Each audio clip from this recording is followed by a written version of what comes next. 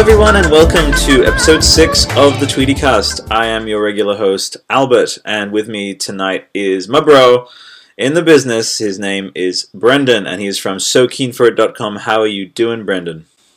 I'm good, man. How are you? I'm fantastic. I am so happy that everything is finally working. Just so you know, listeners, we have been Ludditely struggling with technology, but to great success. And you could even say we were like cavemen struggling with technology. See, that was one of the weakest and also one of the coolest, in my opinion, segues into talking about Horizon Zero Dawn. Nice done, man. Thank you. I deserve a lot of accolades for that, I think.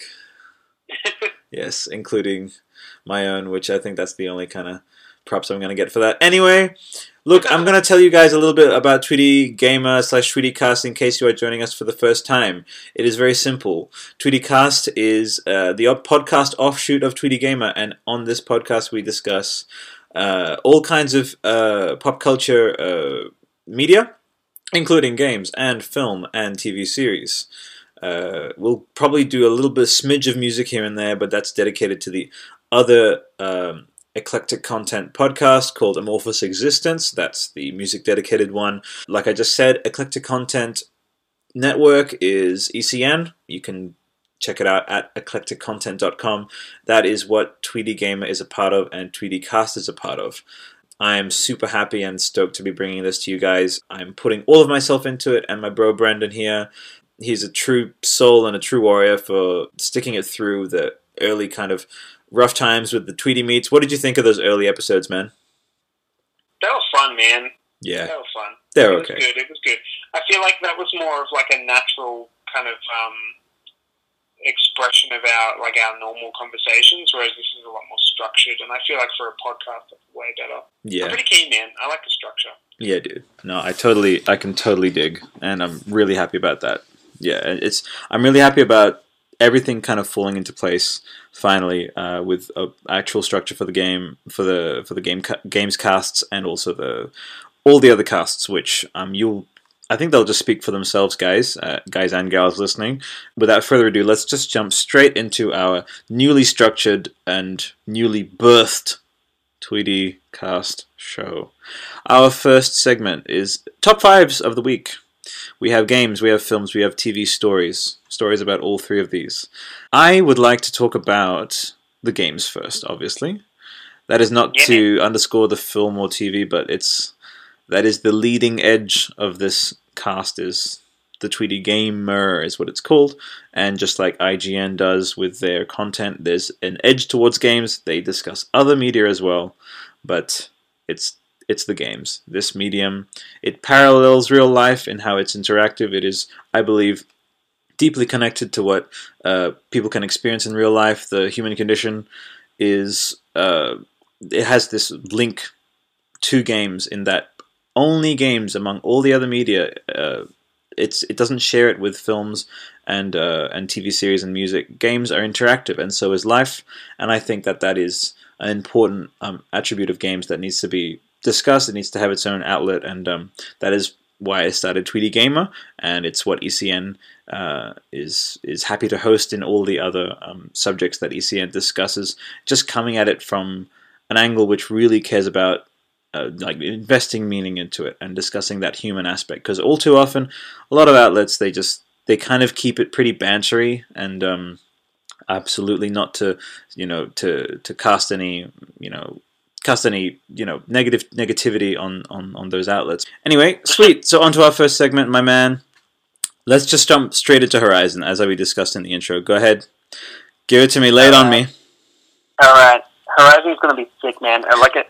As soon as I really hadn't heard about it until really recently, but as soon as I heard about it and as soon as I looked into it, I knew that it was going to be a game that I would love. Yeah.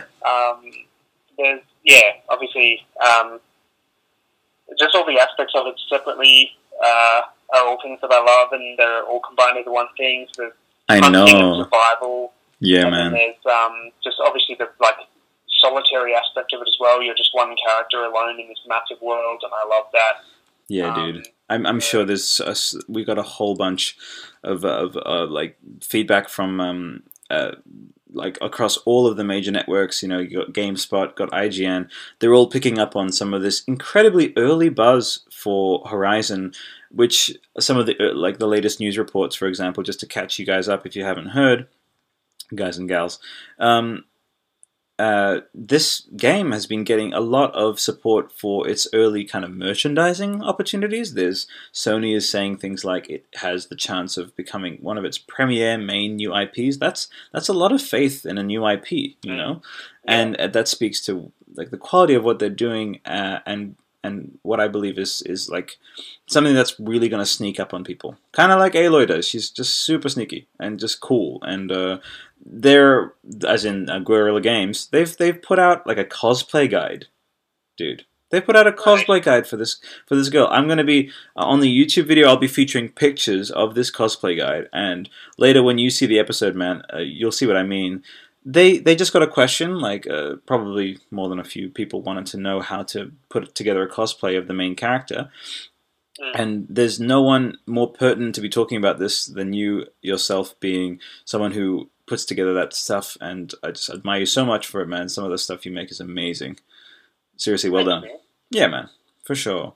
And you'll see that like a lot of her stuff, there's like storytelling already happening with her design. Like you can see like some of the stuff she wears is obviously she's taken that from some of the like the animal mechanisms, you know, those the machines. Which has been your favorite machine so far unveiled? The giant eagle one, man. I love that thing. The eagle, dude. I thought it was all about the freaking Thunderjaw for you. Nah, man. The eagle is awesome. It looks amazing. Oh, I love it. Dude. And the thing is, don't they look just like epic, but like predatory and dangerous, but not in a honestly quite visually assaulting, sometimes like overwhelming way that the Transformers ones were. Like, for example, there was a bird one in the third Transformers one, but something about these machines, the way they're put together, it's just, you're right, like super visually appealing, you know? Yeah. What's your immediate like analog that you've seen recently? I mean, I mentioned Transformers, but anything that you think that the designs are kind of harkening back to, or do you think this is just brand new, like unique stuff that we're seeing with Horizon's design? I don't know, man. I think it's kind of a little bit of an amalgamation of a lot of different things. I think definitely you can see some Transformers in there. I reckon also even a little bit of like Final Fantasy, like the visual design of Final Fantasy kind. Oh yeah, absolutely.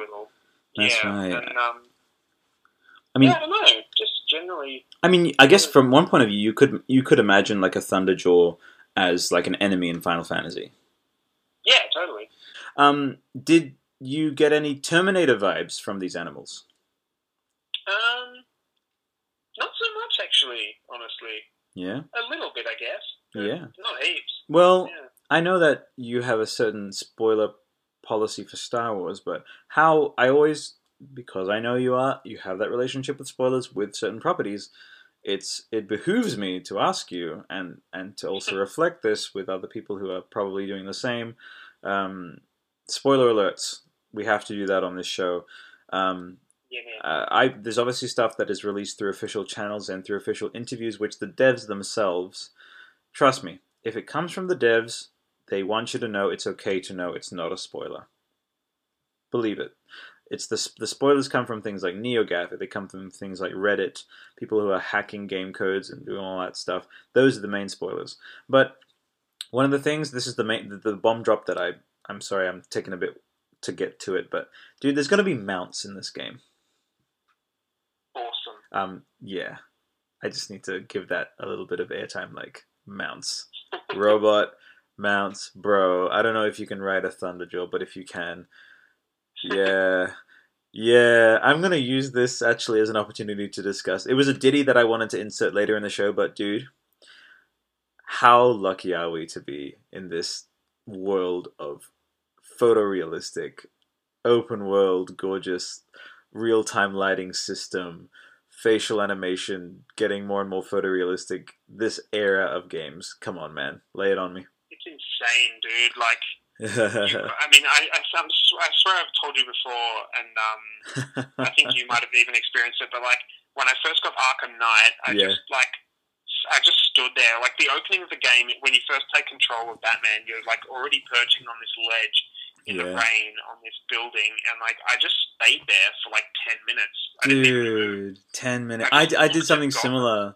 Yeah, when I first played it, when you lent it to me. We are so lucky, and I can only look into some of the articles that, like, for example, IGN makes and some of the people in the industry. I hope to maybe change this in my own humble way. Again, not ragging on them at all, but maybe even they themselves would admit that because of the exposure that they have and the relationship that they have with the games, just from having been exposed to them. I'm not saying that I wouldn't at one point want to also get into that, and I'm happy for ECN to be a platform for both you and me to kind of have a public sort of portfolio, so to speak, of just how you and I approach games and industry discussion. And I'm happy for anyone to kind of contact us about that if they enjoy the show. I'm sure you're happy about that, right? If that were to happen. Yeah, man. Totally. Absolutely. But one thing I will say that a lot of these outlets, there is just this certain tinge of just jadedness when it comes to, for example, with Fallout 4, with Battlefront, which is having the early reviews in progress.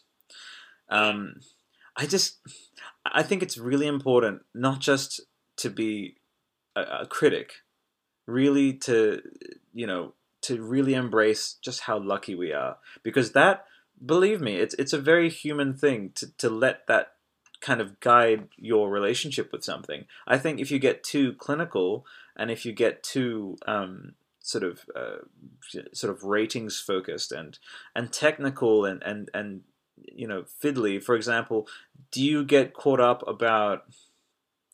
There are some things like, like in this amazing game, for example, Arkham Knight.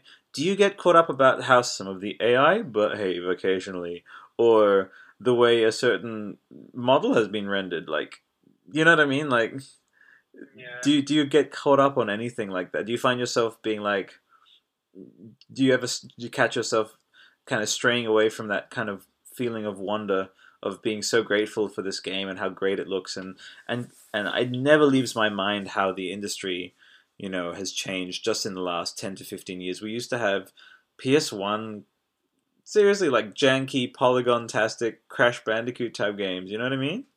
Yeah, totally. You ever find yourself doing that? Not really, man. I don't really get distracted by any of that stuff.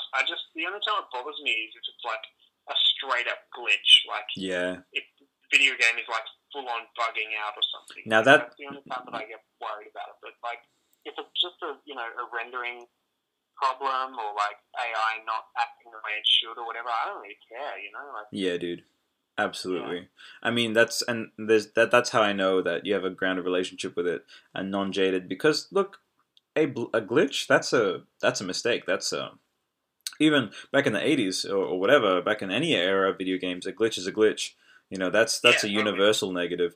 But when you are starting to imagine and contrive negatives and nitpick, it's like, dude, can you, like, I just feel like grabbing their heads and being like, you are on a close to photorealistic horse right now, galloping across an open world Afghanistan with a freaking almost photorealistic mechanical arm, with a whole, I'm talking about Metal Gear Solid 5, by the way, with a whole base that you are able to custom design. You know what I mean? Like just sit, like Brendan, I'm just referring to you in the third person or whatever, but like, guys, do like what Brendan did. Sometimes just pause the game or just sit and really appreciate where we're at. And I am going to be doing that with Horizon, absolutely. It has a whole ecosystem for the machines. It's awesome. Yeah, absolutely. But we can't just talk about Horizon. We talked a little bit about Battlefront just then, and a little bit about Fallout. See, this is just, it's just part of my brain, I'm not even really looking at show notes. Like, this is the show notes essentially, but we have two more. I don't know which to discuss first. I'm so excited about both of them, but we'll go with Rigs first. Yeah. What you looked into Rigs today? I think I may have introduced it to you. Rigs Mechanized Combat League. Yeah. What do you think, homie bromy? Well, I I'm super keen. Yeah. I'm very, very excited. I like the concept to me is like unique enough that I'm just sold on that alone. But execution, right? It's about execution. yeah, that's what I'm. And like for me, like I love the idea of virtual reality, but I feel like because it's still so new, price and compatibility might both be issues. Okay. I mean, obviously we'll work through that. If it's designed for a console and the VR hardware works with the console, then that's awesome. You know, because that's plug and play. You can just That's right. That's what they're hoping to do with PlayStation VR next year. Yeah, and if that works, then I'm 100% behind it, and I want this game super badly. But if there's bugs to work out, and if there's, you know, teething problems and all that, then I feel like that's going to kind of bring down the release of the game a little. But yeah, I hope they're able to avoid that. Yeah, but I mean, the game itself, like ignoring all of that, assuming everything goes perfectly, the game itself looks ridiculously awesome. Redonkulous to the power of Honkulus? Yeah, man. That's exactly how I would have phrased it. Wow, I'm really happy that I guessed that exact way that you would have phrased it. And it's pretty impressive. Hopefully that wasn't just a fluke. I can do it a few times throughout the episode. My man, so you've looked into rigs, talked a bit about Horizon. We like glanced, we just like sprinted past, we completely blanked Fallout 4 and Battlefront. They're just looking at us like, what? Like, how could you do that? Like, you know me. Don't you know me? Like, they're looking at us right now accusingly. We'll get back to you. Yes, of course we're going to talk about Battlefront and Fallout. But, man, Overwatch.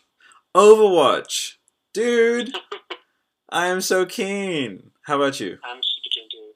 I love the, I mean, obviously we can briefly touch on this because it is going to come up a bit later in more detail. But, yeah. Overwatch, I am super keen. I love the visual design. I really would like to see some gameplay. I haven't seen anything. That's dude, what's going to make it for me. You should. There's a bunch of gameplay out there ready for you, man. Still waiting for you. Yeah, I just haven't had the chance to look at it yet. But that's what I'm waiting for. That's what needs to hit me. Yeah. Well, I'll speak to that a little bit because a Blizzard have never done a first-person shooter. They've just kind of done their Warcraft / Starcraft / Diablo thing for almost 20 years, man. This is their first IP in almost 20 years, and I am so impressed. This is coming completely. I'm as probably the Tweety Gamer, the budding Tweety Gamer community probably knows. I haven't mentioned any Blizzard games. Not even in passing, not even in tags or anything. I'm not zeroed in on them. I really think I've been melting away. Just I cannot believe that Warcraft is happening. That's sort of made its way into some of my updates, but I don't consider that strictly talking about the games. That's very much, I think it's oriented towards the film and the accomplishment of that film, which we'll talk about in the film section of the top fives. But with Blizzard, I think it's so interesting that the main thing that has just jumped straight onto my radar has been this game. What it immediately reminds me of is Team Fortress. Do you agree? Yeah, totally, man. Yeah. The artistic style, the Pixar-ish, fun kind of like just sort of completely non-serious, like self-aware sort of fun of it. That sort of stuff definitely is very Team Fortress. Even the premise, you're right. Like as you said, self-aware, with just the sheer variety of backgrounds and as in the backgrounds of the characters and the character designs themselves. There's just this beautiful and I think quite heavily missed aspect of games from, we'll just call it the 90s, but I'm probably going to stretch that back into the 80s as well. There was just this sense of, let's just say the word gaminess, and that's not as a pejorative.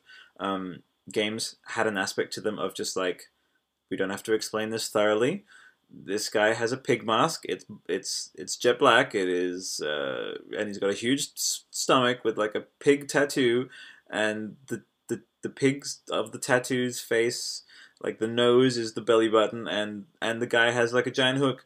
we're not going to, we don't have to explain it too much, and that was something that, for example, with I'll talk about this in our deep cut section, but a bit further. But this game called Bloodlines back in the PS1 age. I'll put a picture, obviously, of a couple of the characters on the YouTube video version of this. But there was this sense just with those earlier games, just when gaming was just getting started. The exaggerated proportions, for example. Yeah.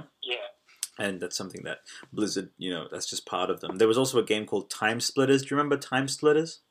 I do. I never played it, but I do remember that. Yeah, just that. And interestingly, Time Splitters it came out when games were starting to begin their journey towards grittiness, something that Halo kind of started doing as well. Even though Halo was super colorful as well, you can tell that Halo was part of that maturation of the medium in terms of story and design, and we'll talk a bit about this in the main section. But we're still in the top 5s. Can you believe that? Yeah, man, it's crazy. I'm still in the games one as well. Dude, we're spilling. So let's keep it tight, Tuco tight. Any Breaking Bad people will get that reference. I'm also prepared to cut a whole bunch out of the freaking show just to keep it tight. It's fine. We'll also be like we'll get more disciplined as time goes on.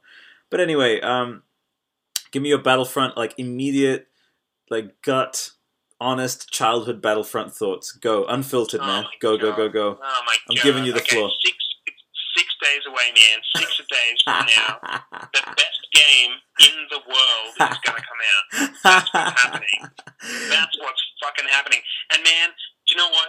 I haven't played Battlefront 2 in a long time. Yeah. But as soon as Battlefront comes out, I'm just gonna be right back there, but 10 times better. I'm gonna be all over it. Absolutely, man. So Absolutely. Damn excited, man. I can so dig that. And today I was just looking. I came back from work and I was just looking at some of the gameplay of. Oh man, I can't. You've seen the trailer, so it's no spoiler. But the swoop, as in the speeder, the Imperial speeder gameplay on Endor, you can't prepare yourself.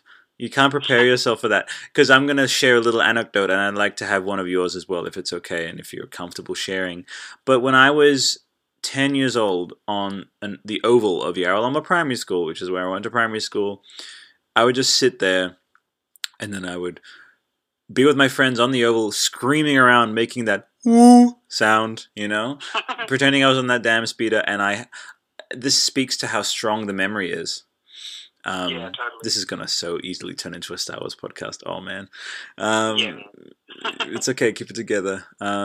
It speaks so much of just the timelessness of those memories, that they stuck into my head so strongly that I used to imagine having a speeder. Did you do that when you were a kid? You imagined having the actual speeder. You imagined having an X-wing. All the time, man. Yeah, dude. All the time. That's why I've got a motorbike.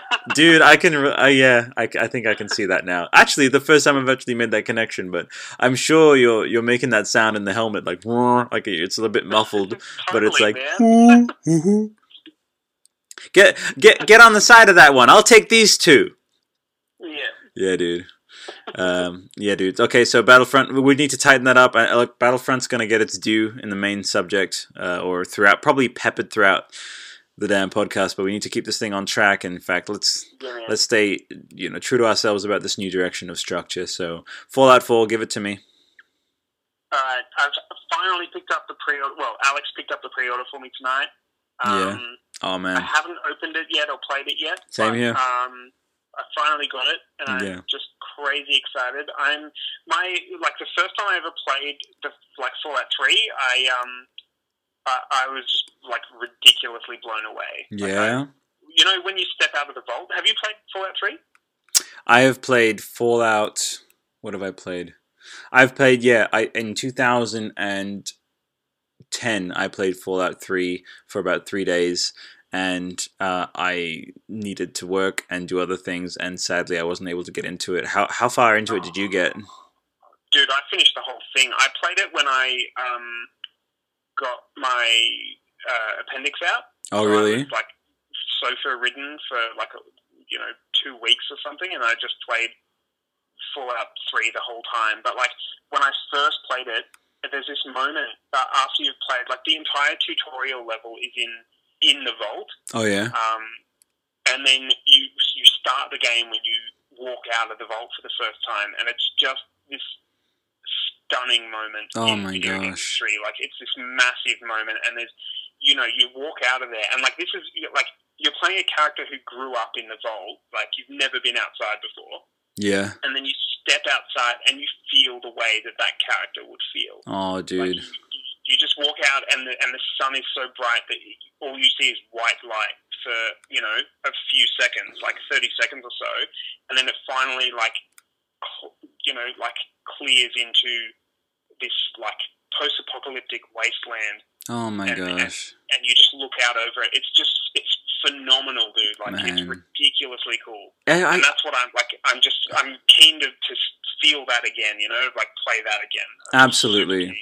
Absolutely. And look, I feel the exact same way, especially with, some of the stuff that was like the very first screenshots and the very first coverage. I think it was E3 this year of, oh my God, it was E3 of this year that Fallout 4 was revealed. My friend Brendan.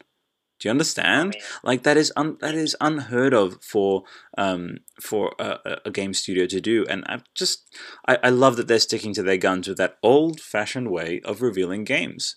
It didn't used to be about these long, basically, I guess, mostly profit and marketability oriented marketing campaigns, which start early with the clickbait, not the clickbait, but let's just put it in the way that they release content so that people can release articles, so that people can get hits on websites and make money, okay? Yeah, totally. Bethesda were totally in the clear to do that. They could have done that. They have been quiet about Fallout 4 since 2007. That is when Fallout 4 entered production. That is insane, and it's just so committed, and the integrity that they've displayed. I'm not going to beat around the bush, man. It's been getting the upper 9s to the 10s, this Fallout 4 beast of a game. Okay? Awesome. So we're going to have a lot of fun. We're going to have, it's going to be amazing. So that'll be really great. So look, we've covered our top 5 game stories. Here we go. And you know what? Brendan? We're going to do Star Wars last because, damn it, we need to give the other things a chance. Okay? Yeah, totally. Man. Top 5 film stories of the week. Now, what I'm going to do is I'm going to cover... Now, unlike the first... this is just me kind of intuiting the best way to do this. I think I might cover all of them, speak a bit about each one, about all the updates, then we'll go into each one and talk about it. So, number 1 is Marvel. Okay? So we've got Doctor Strange, Guardians 2, Spider-Man, Thor Ragnarok, Black Panther, Infinity War. These are all making progress. War, man. Civil War. You forgot Civil War. And Civil War. And Civil War, thank you. That's the closest one as well. That's like the one that's coming out soonest. Oh, I can't even deal. We're going to talk about all those. Those have all received production updates, including Benedict Cumberbatch's amazing beard, which made an appearance on Eclecticast as well. I have a feeling that, because it got a mention, not an appearance, obviously, I think it's going to infect all of the premiere episodes of all of the ECN podcasts. I will make sure to mention Benedict Cumberbatch's beard. I will do a supercut. I am committing right here on the podcast to doing that. I will be in the middle of an Albert Talk episode about life and discussion or whatever, and I'll just randomly be like, so Benedict Cumberbatch grew a beard, and I think this is relevant to like your personal health. So I'll good, man. I will do it. Then we've got Alien 5, okay? So Alien 5... interestingly, sadly, or I'm not sure what to think, Lee, is it's receiving a little bit of it's kind of getting shifted aside so that Paradise Lost can come out, which is the Ridley Scott directed one. Look, it's not too much of a big deal, but we'll talk about that in a bit. Indy 5, okay, so there's some progress happening with that. There's some buzz happening with Spielberg basically saying outright that he's going to do it, and Frank Marshall acknowledging that it's an actual thing by commenting on it and saying that they have plans for it.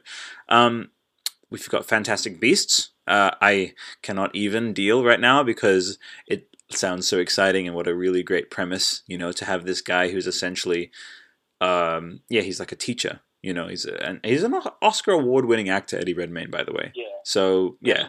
And then we got Star Wars, which that segment will do itself. So let's begin in the. Yeah, that speaks for itself, man. We don't even need to talk about it. It's just Star Wars. Yeah. Yeah, actually, we'll see how we go. We're doing okay with segment time. We're at 36 minutes so far. The top 5 games segment was supposed to take roughly half an hour. So, and the intro was supposed to take 5 minutes or 5-10 minutes. So, my friend, we're good. We're doing good. Cool. That's fine. So, even if we thought we were off schedule, we are totally on schedule. Yeah. Nice. Okay, man. So, top 5 film stories of the week. Let's start with. We'll go with the one that you've left me some of your notes here, so you're feeling a bit cynical. So Indy 5, go ahead. Well, yeah, I don't know, man. I just at this point I feel like it's not something that's actually organically evolving. Do you know what I mean? You think it's corporate? You think it's a business thing? Maybe not so much that. I just feel like they're pushing it. Yeah. You know, I feel like it's not something that's grown out of a need to tell the story. I feel like they want to tell the story and they're just pushing. You can usually tell. You're right. You can usually tell where the decision is coming from, and I think people are getting more discerning about that. And I really hope that Frank Marshall is the guy behind Jurassic World, and they've made some great decisions with that. In terms of how to present it and how to integrate the plot of that into the existing series of films. And I think it's essentially going to be a new trilogy. I really hope that Indy 5 ends up being sort of, with using Indy 4 sort of as a bookmark, because I don't believe Indy 4 is connected to the first 3. I think Indy 4 can be safely considered a bookmark, and I think this next one should be a new trilogy. Starting off, we should have some really super intuitive way of incorporating Harrison, who they're saying he's going to play Indy, and there's going to be Frank Marshall's exact quote was, "We just have to figure this out with how to do it." With how to do it properly. And that's my, I understand the cynicism, but my take on it is that there is a chance that given this guy has obviously had great returns with Jurassic World, I think second only to Avatar in earnings, possibly. Please correct me if I'm wrong, listeners. It's what I've been hearing. Thereabouts, we're talking in the billions, multi-billions of dollars. And I think he's not the type of person to hear that feedback, understand why his film was successful, and not saying outright replicate it, but just respect where that success comes from.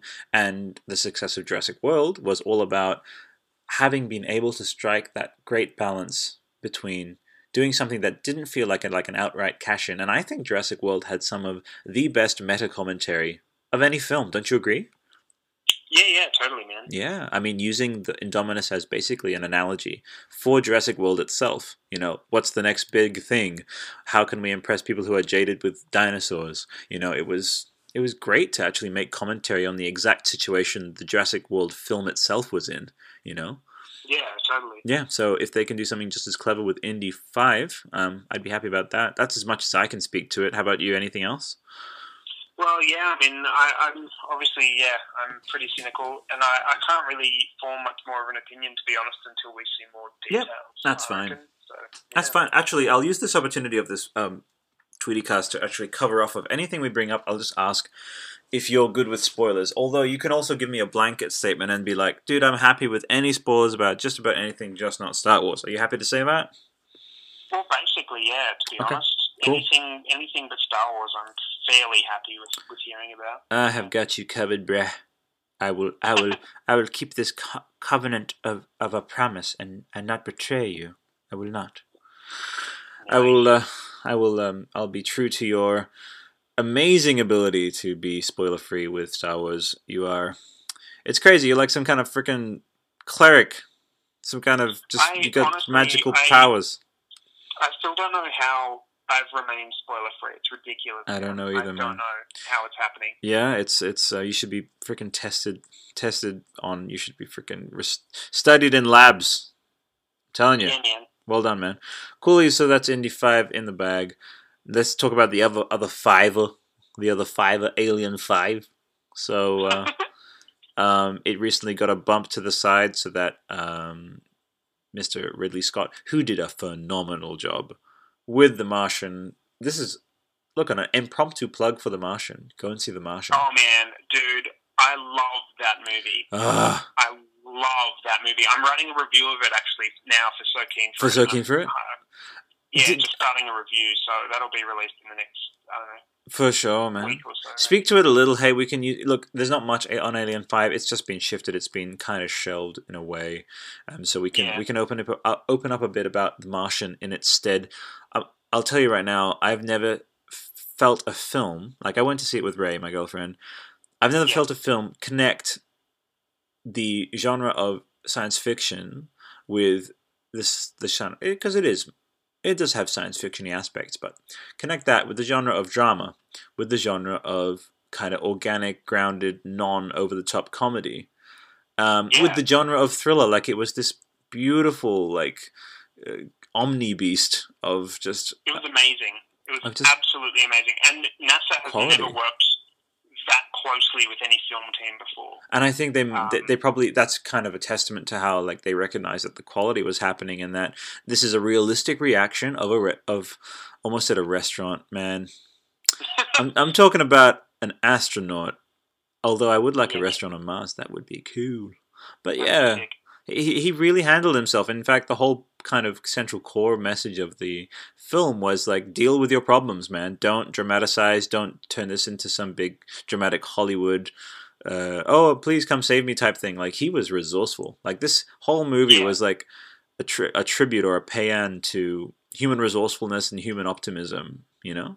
Yeah, totally. Yeah, man. And also very pro-science as well, which I like. Totes to the pro-science manizzle. Sorry. So every time I use words like paean and all these kind of pretentious words, some may view them as such, try to kind of bring it back down with my street talk. I'm kidding. Oh gosh. I'm going to get some feedback about that, I'm sure. Look, we've done our 2 fivers. Indy 5, Alien 5. Well, I want to talk about Fantastic Beasts, homie. Dude. Yeah, man, let's do it. Okay, I'm gonna cover I'll do a little spiel, but I really want to hear from you about this. So I see these photos, the officially released ones about the filming. First of all, as a silhouette, Mr. Newt Scamander, which is the character's name, freaking brilliant. Like, with his freaking coat and stuff. He's like the Doctor Who you wish was Doctor Who, but in an even better way, because it's like gangly and cool, and he looks like he's like almost like a Tintin character, like just a really strong silhouette with that coat and just the fumbliness. And I'm sure he's gonna have these wacky adventures, and it's almost in the back of your head. You could almost see the book title, like The Adventures of a Magizoologist. Like, it's such a strong idea. Yeah, totally, man. And I'm glad that they went with that as a further exploration of the Harry Potter universe. I feel like they could have chosen a lot of other things. A lot of other things would have been really bad to choose. And safer as well. They could have gone way safe. Yeah, they could have just done a straight up cash in on the originals and tried to get some of the original cast members back. But you know when this one is set? It's 70 years before, I think. That's right. In America, where How do you, by the way, with this movie, how do you feel about the new version of the word muggle? I was literally just about to say that, non-magical. I like no-mag. It's cool. Sounds American. It just sounds awkward to me. It sounds weird. I don't like it. It's super American. I'm in my ways. It's great. I love it. It sounds... I don't know. Muggle is so classic now. Like, it's been around for so long. But Muggle is very typically British sounding. You know what I'm talking about? It's very British, but it's so classic, you know? Like, I know. What you think of when you... I don't know. But try to say it in an American accent. So, like, Muggle, like, that just sounds weird. Like, there's no American, you know? So, but, like, no-mag, like, sounds like... Yeah, it just works for me. I think they're going to make it work. I think they should have gone with normies. Normie. Yeah, like in there's an episode of Family Guy where Peter gets plastic surgery and he's like super gorgeous, and then he starts calling people that aren't attractive. yeah, I remember. I wish they had have gone with that, because that would have been so good. Yeah, dude. No, I love that. I love that episode so much. Who knows? I think I don't know how much Harry Potter parody stuff that Seth has done. Nothing immediately comes to mind, but it's just great to see it in the public face again. This universe, I'm going to call it the Wizarding World. I think that's what people call it. It's I think people say Potterverse. The Potterverse, Wizarding World, yeah. It's out there. People use it. But let's just the format of these films. It's going to be a trilogy. It's been pre-announced about that. But 70 years before, set in America, the American Native American aspect of the magical side of America will be investigated. I think I just weirdly have this. I'm jaded about a whole bunch of things. I suffered my blows, my knocks to my expectations with things like Pacific Rim, and and the Lone Ranger. Oh gosh, Teenage Mutant Ninja Turtles. Thank you. That's a good friend right there who just like holds up all your f ups right to your face and be like, dude, care about you. It's about improving yourself, and I'm not gonna just like coddle you and try to sugarcoat things. You had some shitty music. Sorry, shitty film hypes or whatever. I was getting stupidly hyped for these films that ended up panning out not too good at all. But I weirdly have this faith in J.K. person Rowling, who I think she's gonna do something good. I think it'll be really good. And like you said, Eddie Redmayne's won an Oscar, and I feel like he's gonna knock it out of the park. I reckon he'll be good. He's a flustered it just slipped so perfectly into it. Flustered magizoologist. That format of being able to go to different lands with different animals and stuff. There's gonna be Colin Farrell as a wizard. His name's Graves. I want to know who Ron Perlman's going to be. That's interesting. Are you kidding me? I feel like he's going to be like a monster or something. He might even be the American Dumbledore. Who knows? Something like that. Nah. Maybe. Not Ron Perlman. Nah, he'll be a monster. Totally. Ooh, okay. You heard it here first, folks. I'm calling it. He'll be like, I reckon it might even be purely voice work. I reckon he'll be a CGI monster. Oh, wow. And it'll be his voice. That's what I'm calling. Cray. Okay, you call it here. We will bring up this old little audio excerpt when we're doing the Fantastic Beasts review. If Brendan called it, he called it. I will make sure not to forget to get this little spiel and give you the props you deserved if you were right. Okay? All right, done. My man, let's get on to Marvel so then we can get on to Star Wars. I can speak to that a little. I will say my little ditty, which I usually say, and I'll let you jump straight back in. But I'm going to say this right now. I believe that with Disney buying Marvel, that was like, and please, I'm expecting the hate and I'm expecting the anger to come, but this is all deliberate, and I'm not fully serious in saying this, but I am in Star Wars mode now. I think there's an inkling of truth to it, but I really think that Disney bought Marvel as like training wheels for buying Lucasfilm. Do you agree? Well, I think it's definitely like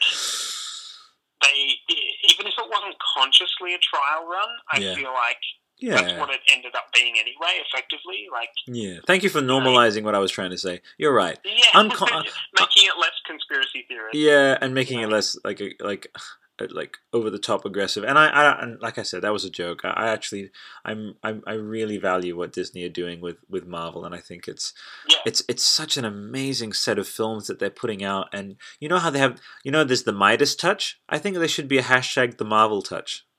Yeah, totally. And look no further than Guardians of the Galaxy. That was the ultimate test of them saying, look, hey, we're just gonna really ride on our wave of being able to really connect with these properties and know intuitively how to present them in a way that connects with audiences.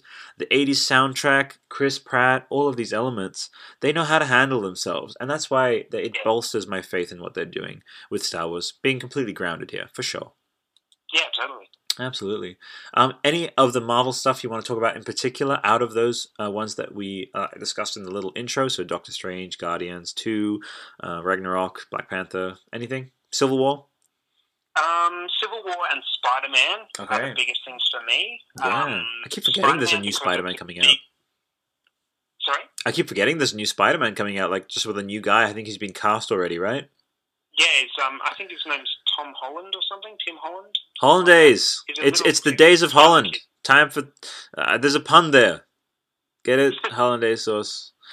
Yeah. Oh, okay. I'll work that in with the magic of editing. But yeah, go ahead. Yeah, cool. No, I agree. For me, it's a big deal that Spider-Man is finally under Marvel's jurisdiction now instead of being in Sony. The film rights were owned by Sony up until very, very recently.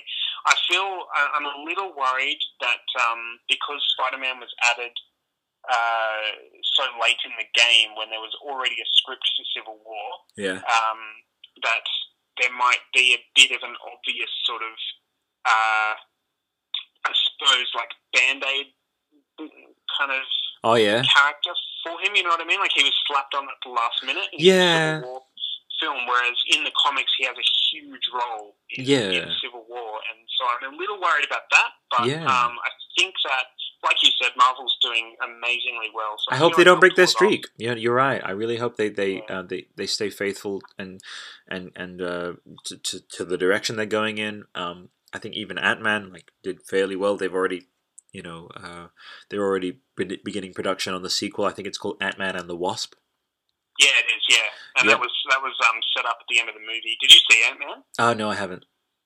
Oh, it's awesome! It's really, really awesome. Yeah, man. No, and again, just being completely earnest and serious here, really, really respect what Disney are doing with Marvel and Marvel unto themselves. I'm really looking forward to Black Panther and Doctor Strange. I really want to see those. They're getting a bit more out there, and then the Inhumans as well later on. They're getting really, really out there now, and I love that. And I feel like they proved that they can handle it with Guardians, like you said. Because Guardians was basically unknown when they made the movie. Yeah, now it's massive. People love it. Yeah, I've got the art book and everything. Look, they did a phenomenal job on that, and they kept the levity. They kept this great balance between the drama and just that self-referential kind of winking at the audience type thing, which didn't come across as contrived or performy. It actually felt just like that. It fit, and that's a strong script, strong actors, strong production. That's all you need. And I think we're really entering an era of that. I don't want to jinx it, but I really think that these filmmakers, they've got the basics down pat, and we're getting films that, there's this level, this sort of bar of quality, this sort of foundation of quality that we're just going to get with these films. I mean, Thor 2, for example, it didn't leave a lasting impact, but it was a well put together film. I really enjoyed this, the weird kind of dogfight thing that happened in Asgard. You know what I mean? Have you seen that film? Yeah, I have. Yeah. Good. I'll try not to do too many of those, which is I say a scene and then I ask if you've seen it. Spoil much? But that's cool. Okay, jumping behind the scenes, dude. I've been calling for an hour, just on Telstra. I wonder if it could be worth trying Skype again, but it's so, I don't know. I think we're just bad luck with the thunderstorm. I like the call is working really well, man. I reckon we should just stick to that. Okay, I'm cool with that, man. I think we'll just keep going with this one that way, and we'll. Thank you, $29 I spent on the Skype. I'll probably try and get a refund. But here's the thing: I'm probably going to use Skype for other things as well. So I think it was well spent. Yeah, and we can try it again. It's just for tonight. This is working really well. It is. For sure.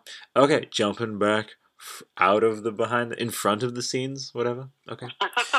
Coolies, so that was our top 5 film stories. Guys and girls, I'm never going to forget to say that, and gals, come on. Everyone's, even girls when they're hanging out, they say, oh, guys, do you want to do... That's fine, I understand. But I'm going to say guys and gals, because that's just how I am. We have very awesomely and just organically spent quite a bit of time with our top 5s. We have other segments, guys and gals. Top 5 TV stories. We need to scream through them. We need to slalom through these. You ready to slalom with me, buddy? Yeah, bro. Let's sclounge through them. Let's sclounge. Hashtag Key and Peele. If you guys don't know what that's all about, I'm gonna put a note in the show notes to see that very scene. If you can find it anywhere on YouTube. Key and Peele. Hashtag Key and Peele again. Hashtag Key and Peele a third time. I love those guys. Really great. Actually, very timely to bring that up in the TV segment because they're a TV series and you should see them. Key and Bloody Peele. They are a great friend of TweetyCast and ECN, and one day we will interview them. I promise you. That would be the coolest. Yeah, everyone has a Skype address, man. That's the best thing about this format is that everyone's reachable. Technology has democratized correspondence from the high to the low. Even Obama has a Skype address at one point. Who knows what can happen? Okay, let's scream through them. Slalom. Let's go Narcos. Okay, I'm going to cover them all. So Narcos. Okay, beautiful series. It's got. You know what? I'm horrible because I don't know any of the actors' names, but their performances are tremendous. And yeah, the main guy, he was in Elysium. Oh, I'm horrible. Look, it's a fantastic series. Please check it out. It's sort of chronicles the rise of Pablo Escobar. Fantastic. Yeah. You got Chronicles of Shannara, who are going to give Game of Thrones a run for their money. I am sure of this. All of the interviews I've seen, super impressive. We'll talk about that. Blackout. Interestingly, I see your notes say no idea, haven't heard a thing. It's funny I don't know anything about it. With a blackout, but you get it blackout as in blackout of information, as in you don't know anything. Anyway, okay. So Jessica Jones is a Marvel series. I can see you're keen for that, and then my man Daredevil. Oh man! I know. Okay, so let's begin. I'm gonna just pick spin the wheel. Let's get Shannara out of the way. Okay. So I see that you've done a bit of research on that. What is your relationship with Shannara? I never read the books, but I have read a couple of Terry Brooks before, and I am very excited to see the show, and I really like the fact that Terry Brooks himself is actually really in love with what they've done with the show. I saw that panel at NYC. Yeah, that's a huge, boost. Massively good sign. Yeah. There's some really good actors in it. Manu Bennett from from Spartacus. in it. He's very cool. He was also the white white orc. The white orc. Sorry, from The Hobbit. Yeah, Azog. Yeah. Yeah, Azog. That's right. Yeah, Azog. I forgot his name, but yeah. Cool. Yeah, and he's phenomenal. He's very, very cool. I saw him. I went to Supernova in, I think it was Melbourne, maybe. It was either Melbourne or Sydney, and he was there, and he was talking to the crowd. I didn't get to meet him, but he was talking to the crowd, and he's just the nicest guy in real life. And yeah, no, he really seems that way. Even on the panel, he's super just grounded and just real and down to earth. And he was speaking with his co-stars, the younger ones, and he was bro and also fatherly with them, sort of giving the main don't know, I think his name's Austin, I think that's his first name is the blonde dude, just giving him noogies and just hugging him and being this is a fantastic actor right here, guys, and totally you can feel that he was being honest and stuff. And I sadly do not know any of the actors' names. I want to keep it pretty honest on this show. When I know actors' names, it means they've earned it. I haven't just researched it and I'm reading off a screen. I will do that occasionally, but I think Shannara has some great potential and some great people behind it. And just from the NYC coverage I've seen, that trailer, I'm not sure. Did you see the trailer? I haven't seen the trailer at all. No. Oh well, then that should be something definitely after this cast before bedtime. Todo, you gotta do that, my man. So we'll touch on this quickly. So because we spent, like I said, a bit of time on the film and games, we'll just scream through this. We'll keep it pretty short. We'll balance it out a bit better with the next episode. So give me your Daredevil. Give me your thoughts on the progress of that it's been making season 2. Daredevil. I haven't seen much. I've seen a few episodes. I saw, I think, the first maybe half dozen episodes. Oh man. And it is ridiculously amazing. Just so nuanced. Everything about it is so damn cool. It's just subtle. Really, it's kind of really, really not what you would expect. Yeah, from it's Marvel. just drama. It's legit, very well put together. The writing and you know what I'm about to bomb drop you with? Same screenwriter as The Martian. Yeah, nice. Yeah. Nice. So if you notice that organic, genuine sort of human dialogue that sort of natural feeling banter, like with Foggy. I love Foggy. Yeah. You know, he's one of the highlights for me. Really excited about season 2. I think that's as much as we can speak to Daredevil without going overboard on this segment. We'll go to Jessica Jones. What do you think? Yeah, I haven't seen heaps, but I've heard really, really good things. And apparently it's just as dark and brutal and well written and well made as Daredevil. So I'm very, very excited about it. My man David Tennant as the Purple Man. That's what I gotta say. I'm so excited to see him as a bad guy. Oh my god, he's gonna be so damn cool. I love that dude. Yeah. I'm not even joking right now. That'll be something special. I think.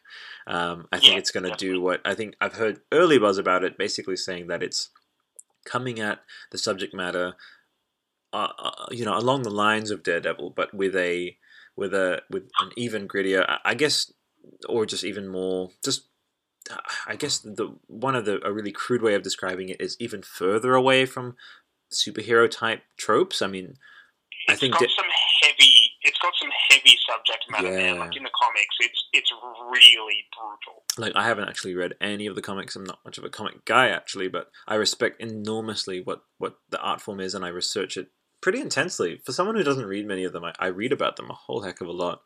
So, interestingly, yeah. Now, we talked about Narcos, Shannara, Daredevil, Jessica Jones. I'm going to tell you a bit about Blackout. Very simple.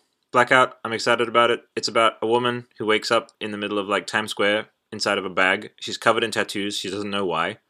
All the tattoos have like secret little meanings. Each episode is about decrypting one of the tattoos. Full stop. Oh, no way. That sounds awesome. Yeah. Why didn't I know about this? I know. She's like totes boats naked and obviously doesn't stay naked for the rest of the show. Even though probably there was a petition to have that happen for the viewings. I'm kidding. Not all TV execs are pervs, I'm sure. No, and she's a very, very strong actress, actually. She's in Thor. She is Thor's black-haired companion, whose name I do not remember. I do know that. Yeah, I know that actor, but I can't remember her name either. That's right. And right, you're right to say actor, because the actress thing is so 1990s. Oh my god.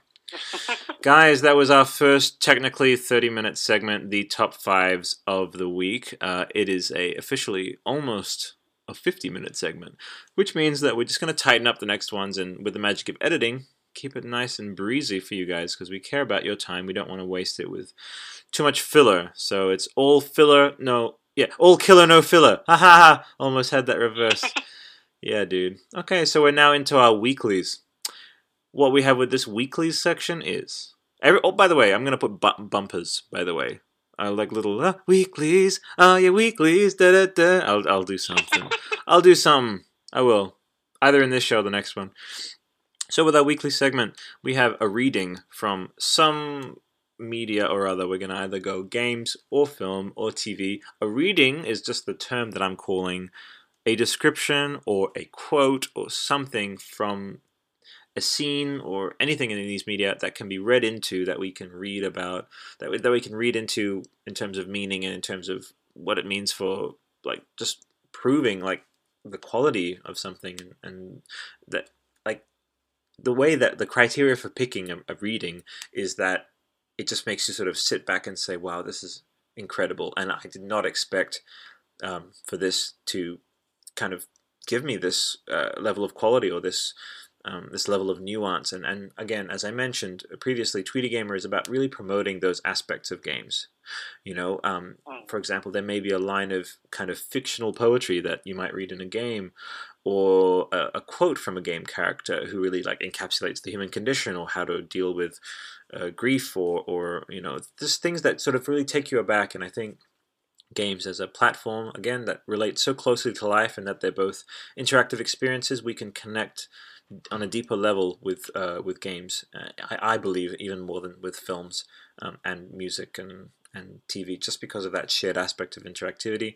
I will preach this until I have no voice left. I really believe in this medium, and that's absolutely part of why I created ECN, and why Tweety Gamer, is what it is, and hopefully will continue to grow into something that reaches more people about it. So Brendan, I know you're very polite, by the way. You never jump in and say, yeah, we get it. You said it before. Thank you so much. It clearly means you either are too over it or tired to interrupt me and to stop me in that spiel, but I really do care about it, so I'm sorry that I say it so often. It's all good, man. Thanks, all man. Good. Okay, we're going to have a reading, as I just described. Then we're going to have a spotlight of a developer/creator of one of these media formats, so games, films, TV. We'll talk about an author, we'll talk about an actor, we'll talk about a director. We'll just go into it a little bit, because they deserve it. They really do, and we'll hone in on it. Choose one every week, it'd be great. Our third section of the weekly segment is going to be the deep cut. So weekly, I'm going to give you a deep cut from one of these mediums. Game, film, TV. We have a one from a games tonight. It relates to one of our subjects, as discussed in the games section. Won't tell you which one. I've probably alluded to it in the earlier section, but I'll get to that when we do. So let us begin with our reading. Now, to do my reading, I'm going to do something that some of you kids have never heard of. I'm going to get a book from my shelf. And that book is... There we go. Beasts of Chaos, which is a reading from, and do not roll your eyes, young kiddies, it is a book, a Warhammer book. Now, I'm going to put some show notes, put in the show notes and talk to you guys about Warhammer Total War. Do you know anything about Warhammer Total War? Please give me that insight, Brendan, as I look for this story. Have you heard of it? Do you care about Warhammer much? I've heard of it. I'm not super into it. I really appreciate the level of detail and depth that world entails, but I'm not a huge fan, I would say. No, that's fine. In fact, one thing I'm going to do is I'm going to share a screenshot of a comment that I left to the Total War team, which went something along the lines of this.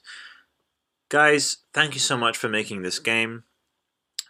This property has been around since the late 70s, with White Dwarf beginning in the late 70s, roughly when Star Wars started.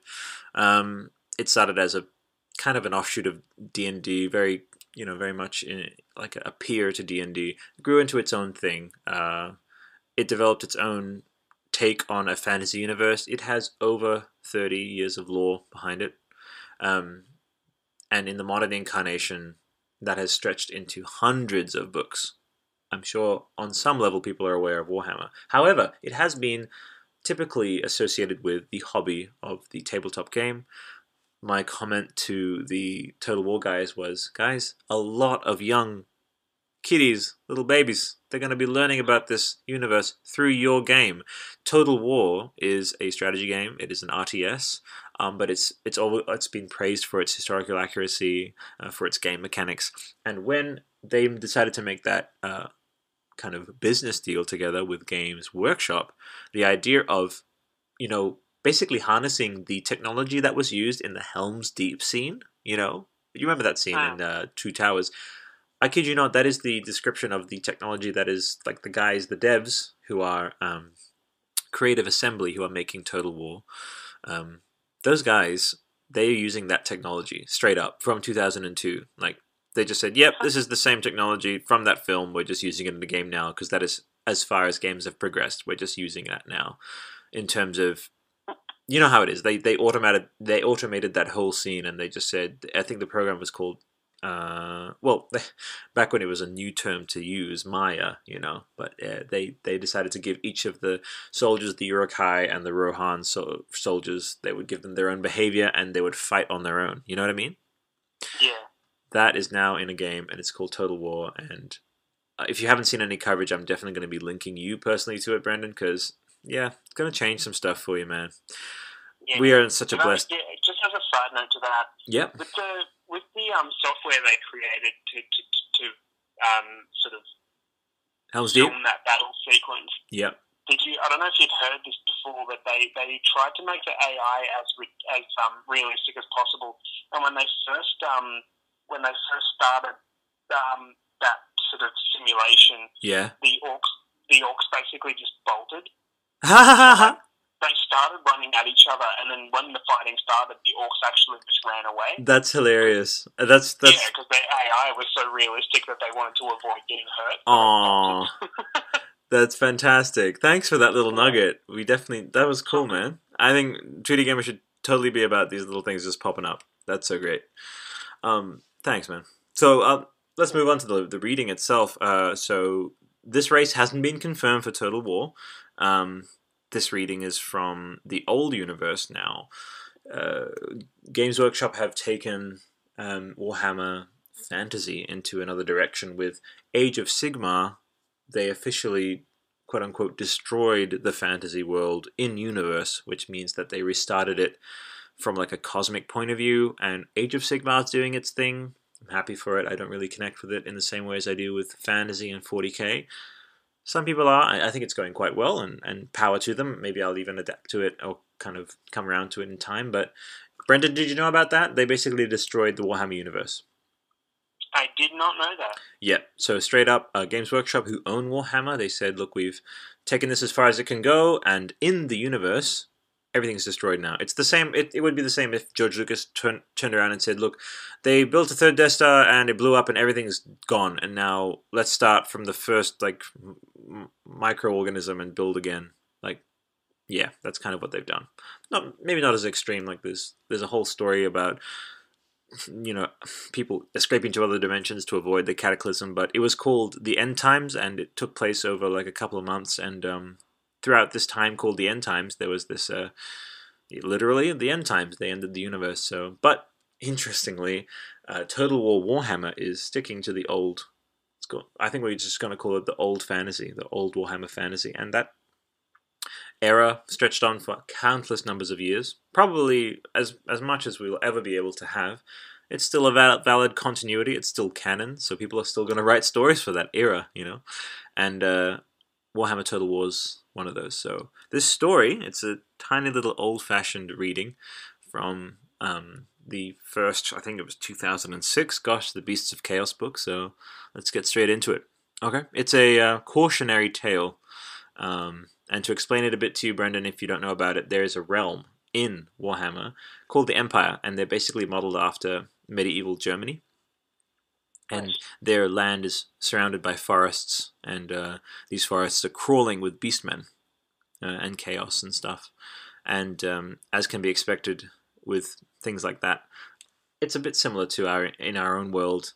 There are, cautionary tales, just like the old Grimm's fairy tales that used to warn kids against, bad behavior. And this one is called Thomas Wanderer, and it's about a kid who disobeys his mother, and I guess we'll find out what happens to him. So here we go. Up for a bit of poetry, man, are you? Yeah, man. Yeah. Okay, I'll do my best old-fashioned-iest of voices. So you open up the book of Beasts of Chaos, and it immediately greets you with this face. I'll take a photo of it and post it on Instagram. It starts with, a book of bestial malevolence. Thomas Wanderer. Out in shaded woodspan dwelt the murderous beast, victualling on the sack for homes, gorge-laden with his feast, stalkering 'tween the leafen glade, preying upon the weak, glutting the hardy and the poor, and dining on the meek. And naught there was that braved the wood, not amidst the sword-handy and the good, except a gallanting knight from far Breton, who trot a quest to lay sword on. And Kinder, Thomas Wanderer, gnawed his mother's tongue, for Thomas he listened nither, much so for kinder young. He hitched up sweepstick pony, waving wooden sword, and sleeked out to the woodspan, footstepping Breton lord. The snivelling fool pranced at the bridge, and cry cackle at the boy, go sleeking not with beast of teeth, nor slit blood with some toy. But he was the fool, and none to mind, and Thomas heeded not, slung Shaddlestrag on Destria, and wested at the trot. Young Thomas spied the girthen oak, and tarried there a while. Then, stead of easting back again, Tom rid another mile. He cleft the black leaf shrubbery, and swayed in blood-daubed vine, carefree took forth his napper food, and fettered there to dine. The woad-cut man found Thomas there, thrice spanned him round the ear. Be fangs and claws for you, my kid, if sunfall shrouds you here. With axe-haft brunting young man's hide, the woodsman bade Tom home, but Thomas mere a squalsome kid, and so he bide to roam. Honor in and inner on, through garbled bowl and threshy twine, Thomas goaded stick horse on, and ruddy sun wed pale moonshine. And there amidst the prickly bush he spied the leering of the brute, stepped out brightly upon his steed, through graping branch and scraping root. And there, bale-eyed the spighten beast, all goried horns and slives and fangs. Yet briskly Thomas ventured on, he couched no dread nor homeward pangs. Though brave knight bidden to the grave, with wooden sword aloft, plucky Tom brandished at the beast, who marred him with a scoff. What mires you here, young smooth-skin born? Did not your mother about me warn? I have no fear, Tom cried aloud, horsing forward till beast he growled. I shall wolf your flesh and snap your bones, scrind your folkland and burn their homes. For mocking kid to dare my rage, your jibe it traps me like a cage. The unclaimed ones must dread my kind, can never squander fear behind. So Thomas Wanderer was no more, who never did no good. So remember poor old Thomas, and roam not in the wood. That is a nursery tale of the Empire, often sung to the tune of Drakwold's Lament. What did you think of that, Brendan? That was intense, man. That is from a supplementary book of an old fantasy game. That sounded legit, just like something out of a history book, you know what I mean? Yeah, totally. So well done that they use proper old Germanic English, like saying kinder instead of child, you know? Yeah. Again, this stuff, it goes largely unsung, you know, and a lot of people roll their eyes about this sort of stuff, but it's an amazing amount of attention to detail that was put into some of this stuff, and I really want to use Tweety Gamer to just put forward. That's the core of Tweety Gamer, you know. You lent me the Jedi Path recently. Okay, you remember that? Yeah. For the next week, would you be happy as a deep cut, or not a deep cut, sorry, as a reading? Could you read something from that? That would be really great. Yeah, totally, man. I love that book. Yeah, for sure. So that's what we're going to do every week. Hope you really enjoyed. I wanted to make that one the first one. It's one of my favorites. Always gives me goosebumps. It's if you found it a bit tricky to navigate some of the Old English, it's essentially the story. Did you find it tricky at all to understand what happened?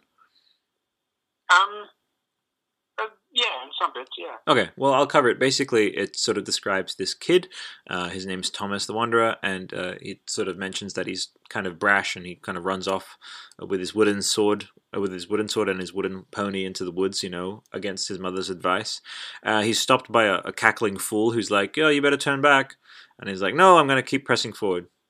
And so then he goes to the edge of the wood, and he finds a woodsman, and the woodsman says, "Oh, you better turn back. You're gonna get killed by a beast if you don't." And he's like, "No, I'm a rambunctious young kid. I'm gonna keep going." And then he comes. You know, these things with fairy tales, they always happen in threes. You know, Yeah. it's like tried this, tried that, and then this happened. You know, so he comes across the beast itself. The beast basically says, "Your mother warned me about you, and you're gonna find out why." And he totally gets eaten up, totally shredded to bits. So there you go, cautionary tale. Now, let's move on to our weekly Dev Spotlight. We are going to be talking about Chris Metzen. He is the world builder of Warcraft, Diablo, StarCraft. He was originally hired as an animator, but has contributed in an uncountable number of ways to Blizzard. He's a very interesting man. Brendan, I totally read off your notes. I'm sorry. You did. Yeah, and I just appropriated that. But speak to me about what you thought of Chris. I'm very intrigued. I mean, like I said, he's contributed in a crazy number of ways to Blizzard. He's an author. He's a voice actor. Yeah, which is very cool. He's a world builder. Like I said, he's directly contributed to a lot of the world building and history behind those three enterprises. He's he's an author. He's an animator. He's got a crazy number of talents. And Yeah, really, really cool. And I was so surprised. Like he's one of the people who, you know, he was speaking with Duncan Jones, the director of the Warcraft movie, at BlizzCon 2014. I've rewatched that panel like 3 times just because of how well the guy speaks and how well Duncan kind of, you know, presents himself, and just the vibe of that whole conference feels really good. And Chris Hardwick did a fantastic job moderating it. But focusing in on Chris, he he owns his quote unquote nerddom a lot. Like he's obviously part of one of the, again, if you use this term, I don't put too much stock in it, but the quote unquote nerdiest angle of games is inarguably Warcraft. That's often thrown in there with that, but again, there's a lot of pride there for me. I love Warcraft. I you know, have a pretty podcast permissive kind of job, and I just listen to the lore of Warcraft. I just think just right up there with Warhammer, an amazing unsung, underappreciated lore, and I'm going to be doing a bit of readings about that, I think. But what do you know about Warcraft? Not much, to be honest, man. That's cool, man. Are you happy with 3D Gamer being like a way to kind of prompt you to look into some of this stuff? I'm definitely going to look into some of the stuff you recommend. Yeah, totally. Well, I'm always finding out about new stuff through these talks. That's what I love about them so much. Yeah, no, me too. Yeah, thanks for that from that ditty before about Helm's Deep. I'm still thinking about it. It's so cool, man. I love so it. Great. I saw all the special feature stuff, and they about that software. Speaking a little bit about unsung aspects to productions, look, I have bought all of the Hobbit. I didn't strictly enjoy them as sort of films, and as in the format of telling a compelling story in a kind of intriguing, compelling way. I think there was some things left to be desired with that, but I got those special editions, and you know why? It's because those crew members, there are thousands of people who work on these films, and I bought it for them. I really did. I bought the extended editions of all the Hobbit movies so that I could enjoy those special features. Do you do the same thing? Yeah, definitely, man. Absolutely. Yeah, and it's an important part. You know, people they kind of write games / films and stuff off based on the sort of top billed cast and the directors and their reputations, but hundreds of people, if not thousands of people, work on these things, and they really deserve, you know, they really do deserve that kind of focus. And Chris Metzen, he actually encapsulates one guy doing so many things, so many. I think he started out as a scriptwriter, I think, on Warcraft 3. I could be wrong. No, I think he's been there since the very first one, Warcraft Orcs and Humans, and I find that quite poetic because he's part of the film, you know, which is going to explore that era, you know.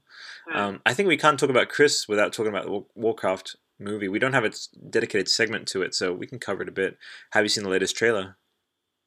I have not. Oh, buddy.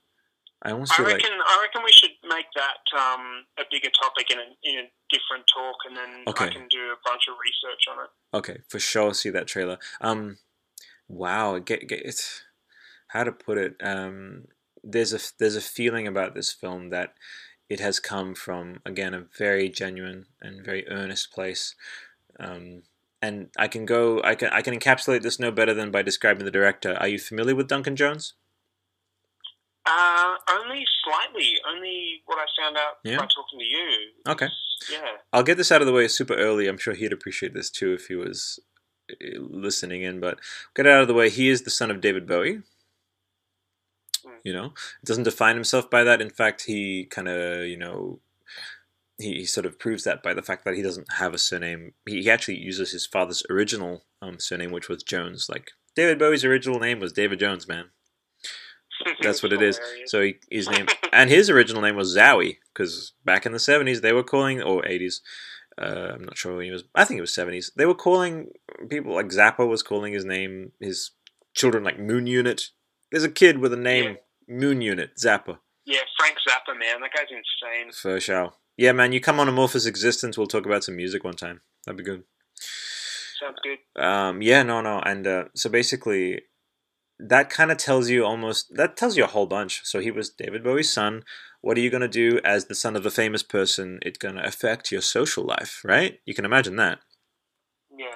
And with this guy, he obviously took to escapism with the fact that he had to kind of mitigate being David Bowie's son, I'm sure, and traveling with his father, he had to kind of occupy his mind and stuff, and he took to the old RTSs. Like, he really jumped in on Warcraft early on, on the ground level with that. He was perfect age for it. I think he's about late 30s now, so he would have been maybe 12 to 14 when Orcs and Humans came out in 1994. Yeah, man. Got super into it, connected with it, and then when he went into World of Warcraft, he's like, "That's it. These are my peeps." He went into directing films, and he made Moon, which is a movie with Sam Rockwell, I believe. He's the star of that movie. You've seen Moon? I have. Yeah, it's intense. Oh, I haven't seen it yet, but oh my god, I did not see. Yeah, that movie is crazy. I haven't seen it recently, but when I did see it, I was. Yeah. Would you recommend it? Reckon I could see it? Yeah, totally, man. Okay, totally. Cool. Any similarities to The Martian? Interestingly. Only in like the most basic ways. Okay, like, cool. Not an outright kind of. You've got to see it, man. I'm gonna. Okay. Yeah, I don't want to get into details. You just got to watch it. Okay, for sure. So, yeah, basically all I'll speak to is that, even this was initially intended to be about Chris, I needed to segue off into this because it was through, I'm telling you, it was through Duncan Jones's relationship with Warcraft that I kind of rediscovered Blizzard. Like, I knew about Warcraft back in the day. Back in 2003, I visited people's houses. They had World of Warcraft going. I didn't really connect with it back then. But, my avenue back towards Blizzard was through Duncan, so I needed to kind of give him a shout there, for sure. He's doing something super sincere with this film. He has made it so that in the middle of the film that you are able to connect with either of the races. This is something that Tolkien and also Peter Jackson didn't do, and that's fine. They have a more archetypical relationship with, orcs evil, orcs bad. But with Warcraft, you can choose your own race. And Duncan said, the main thing I wanted to do with this film is exactly what you can do with the game, which is you can pick your race. You can choose. No one's the villain, And I think Avatar tried to do that to an extent, where, you were able to sympathize with both the humans and Jake Sully, but we can agree that was kind of skewed towards pro Na'vi, pro Avatar. Gosh. Well, yeah, it was Native America being invaded by. Very obviously. We talked actually on Eclecticast about how that was basically the plot of Fern Gully, but just sort of dressed up in really, really, really good CGI. I love Avatar, but it's beautiful visually, but it bothers me a lot. Yeah, plot wise, yeah.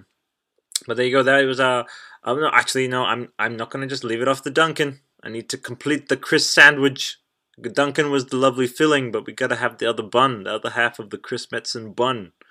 So I'm gonna speak to this. He did his presentations on Overwatch, and BlizzCon 2015 was a couple days ago, and he gave some updates about Overwatch and Legion. He does the voiceover for the Legion trailer, man. Like, he's on top of it all. Like, Chris is amazing. Maybe we'll get to interview him one day. That'd be sick. That'd be a beast. It would be so cool. Coolies, now we're gonna have a deep cut. Oh, I've been looking forward to this so much. And in fact, it's totally related to the Dev Spotlight because I just talked about Overwatch. And have you ever heard of Bloodlines? I've heard of it, but I really don't know much about it. That's cool. Look, honestly, I'll break it down. We're actually coming on an hour and a half soon, so we'll start sort of winding down, commencing our descent, so to speak, towards the end of the podcast. I think we've been going super strong, dude. Thank you. This has been amazing. So I'll jump straight into it just for the sake of time and segment integrity. Bloodlines, released in 1990 something. I played that thing first on a CD demo. You remember the old CD demos? Yeah, man. Yeah, dude, those PlayStation Magazine CD demos. I can just hear the menu music in my ears. You remember that menu music? Yeah. Wow, wow, chaka-boom, wow, wow. Yeah, so great. They still do those. Yeah. Yeah, oh, that's really good to hear, actually. Yeah, I usually just look up the old ones, but, the nature of nostalgia and all that. Yeah, but that's good to know there's a modern equivalent. But yeah, look, Bloodlines, I was immediately reminded of this when I started very recently, researching and getting into Overwatch, which As I mentioned with Chris, like he talked a bit more about it at BlizzCon. He introduced it at the previously year's BlizzCon. It is a young property. This is Blizzard's first property in close to 20 years. This is super impressive of them to just say, look, we've done our World of Warcraft thing, Diablo, and StarCraft, but we do not want to sit on our laurels. We really want to just put something out there that fresh, because they're a games dev company. Imagine that. Imagine if you were working at Blizzard and it was just you coming on 10 years working there. Would you get a bit sick of just designing the same characters? Yeah, totally, man. Yeah, I mean, look, Warcraft, Diablo, StarCraft, they have the potential to kind of sort of stretch your muscles creatively, but it's sort of still kept within the confines of that IP, even if they're kind of pretty imaginative IPs where you can do different things. They're restricted by the genre, and if you want to do something fresh, you need to get out of that genre. And this genre is Earth-based. Let's just say, contrasted with, for example, Star Wars, which is other galaxy, other time, long, long ago, which is more space fantasy. Then you have something like Halo, which is Earth-based.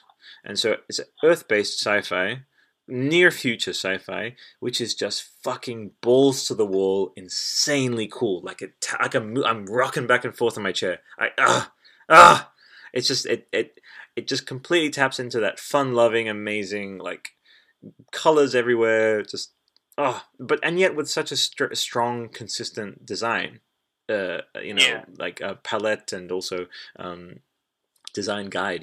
I just think it's just incredibly well-designed game. But we'll talk about that more in our main discussion, which is going to look like when we're sputtering out of steam. Once we get to the main discussion, I think this is a testament to how like not only how early on we're coming into this format, but it's just, the show becomes what it is. I'm happy with that. Like the structure there is just as a guide, man. It's just a guide. Yeah, totally. For sure. Bloodlines. Essentially, the main thing that reminded me about Bloodlines and why I'm bringing it up is there is a character in Overwatch called, I think his name is Lucio, and he is the Brazilian rollerblader dude, basically. And his like weird mechanical pants thing totally reminded me of Bloodlines and their weird mechanical pants that they have, all of those guys. Bloodlines is all about jumping around a level and, claiming objectives and all that stuff. Again, the stuff that, do you remember, Brendan, when games were just like, don't ask questions, man. It's just, you just have to get the glowy thing, Yeah, totally. You just have to collect the coins, Yeah. And now we live in an era of like lore. It's like, yeah, but why are the coins there? Why is the floating shiny thing? Like, what is the lore behind that? Yeah, and, so true. I have nothing against that. In fact, I'm a strong proponent for games getting to be, more sophisticated, like explaining themselves and all that. But at the same time, I guess I wasn't expecting this. I really thought at the outset of Tweety Gamer that I was going to be kind of dry. I was going to be kind of just pretty like academic and scholarly about games. I really thought so. But I started really honestly asking myself about my relationship with games, and it turned into this. I'm pretty happy with that. I mean, are you happy with having that aspect of like we care about sort of putting forward that central message about games being fantastic platforms for self-learning and all of these great things you can learn from games about yourself, and that can be the core. But are you happy with this kind of discussion as well? Yeah, of course, man.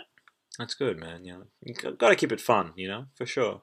Yeah, so totally. Yeah, look, all that a deep cut is. I'm not going to talk extensively about deep cuts every week, but a deep cut is just that, just to bring it up and be like, check this game out. It's awesome.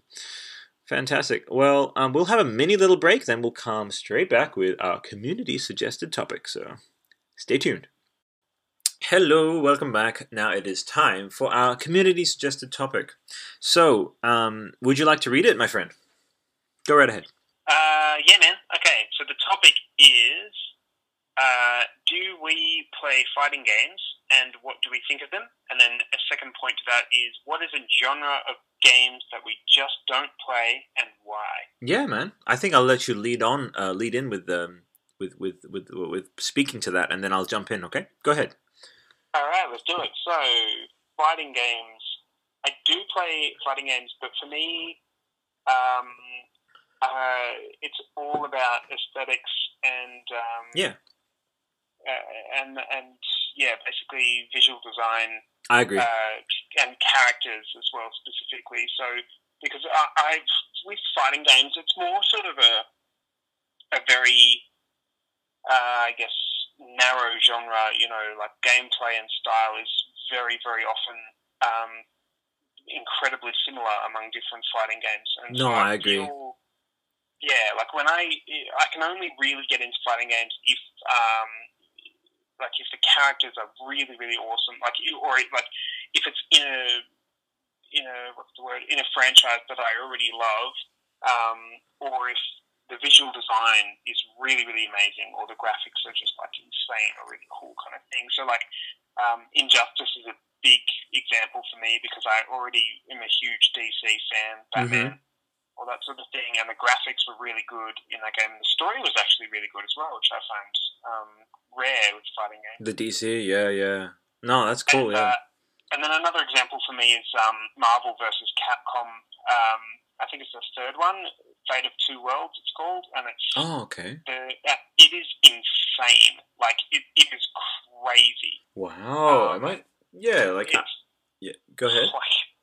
It's just ridiculous, man. There's just 5,000 things happening on the screen at the same time. Oh, that kind of fighting game. I get you. Yeah, so cool. That's another one that I really like. And that's kind of almost a cel-shaded graphics as well. So that's very fun and very bright and colourful, and I like that a lot. Oh, that's good, man. It's good to know there's a place in your heart for that. You know, it speaks to your open-mindedness. What about you with fighting games? Oh, so for me, look, it goes back to Tekken for me. I used to be pretty impassioned about playing Tekken pretty frequently. Tekken 3 was my main kind of outlet for that. I was really drawn, just speaking as someone who I'm sort of into the tricking, which is another word for like the acrobatic aspect. I'm sort of regularly practicing that and developing that, and I'll probably release a video at some point of some of the stuff that I can do and that I'm working on, opening up ECN to that and just to get some feedback. But what I would do is I would look at all the moves, which are kind of keyframe animated, but I actually just put it up on Tweety Gamer on the Twitter. It actually got a few likes. Have you seen that video of this person who has taken footage of Tekken 3 and he has actually copied the moves himself, like frame by frame. He has actually done each of the moves. I think of the character Paul, who has the mohawk, the blonde mohawk guy. And literally, like frame by frame, you should check it out on the Tweety Gamer channel. Amazing. By the way, I discovered this, the community suggested topic thing. Come up with it, completely independently of actually finding that video. So that was really cool to find that. I was all about two characters, my man. Guess which ones? Do you know Tekken at all? Probably not. Not enough to be able to guess the characters. Sorry, man. That's cool. Number one was Eddie Gordo, who was the capoeira guy. Yeah. Oh, yeah. Eddie Gordo. Ties into the Lucio guy, the Brazilian guy from Overwatch. Oh, everything is connected. Everything is love. I'm kidding.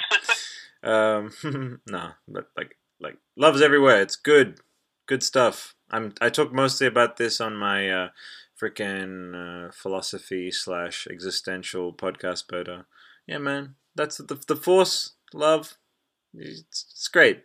It's really great.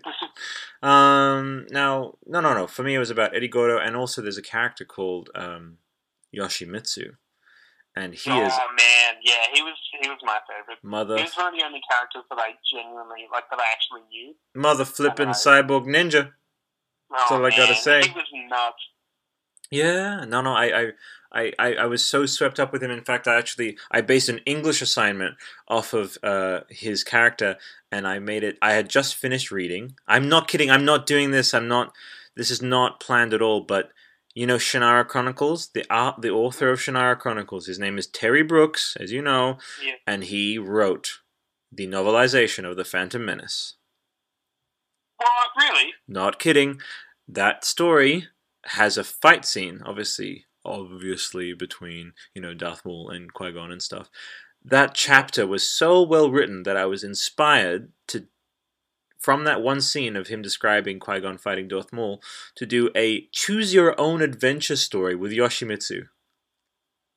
Nice. I wrote that for an English assignment. I think I got an A-. This is not a joke, and I again not planned. Everything's connected if you really think about it, and not in a kind of random way where you just say random shit. This is just all interlinked really awesomely. So really blessed for that. Yeah, yeah. I'm not even kidding. That was one of my leading fighting game experiences. Was just deriving this awesome narrative from it. So you say the aesthetic, I completely agree. But with Mr.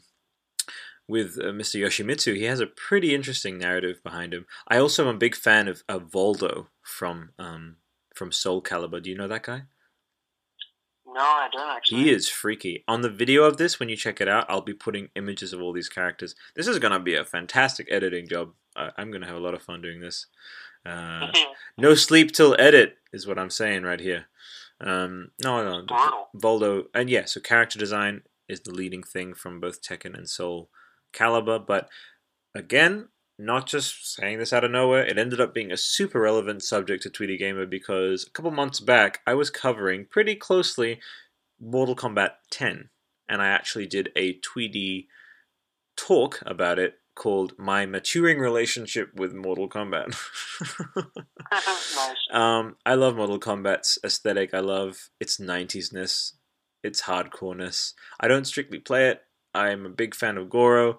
I think it's just a really great universe. I think it's so over the top and super violent, and I spent a bit of time, whenever I have the time, really listening to some of the lore. Yep, Mortal Kombat has like universe building lore, which is actually freaking awesome. And this is not meant sort of derisively at all. I really give a credit to Ed Boon, who is the co-creator of Mortal Kombat. They put together something super awesome.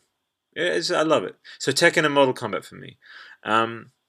Genres I don't play. Did you talk about genres you don't play? Did you speak about... No, I just went into the fighting games. Man, go right ahead. I'll sling it right back to you. Alright. So with genres I don't play, sports games comes immediately to mind. There was an old soccer game I used to play with my brother. Yeah. That was fun. I can't remember what it was, but it was an old one. I think, yeah. Yeah, there was a bunch that I even dabbled with that. I dabbled with FIFA 98 back in the day. Yeah, it was. I mean, it must have been one of those ones. I honestly don't remember which one. It was a lot of fun, but I just kind of got over it. Yeah. Same here. And then also racing games. I really don't play them. The only one that I enjoy is Mario Kart and Star Wars frickin' Racer. Sorry. Oh, Pod Racer, of course. Oh, brah. It's its own thing. Yeah. Yeah. Oh wow, that's our first bra of the podcast. Wow, that's great. I'll keep a. Oh, that's the second one. Actually, third one because I mentioned. I'm gonna keep a bra counter. Fourth one.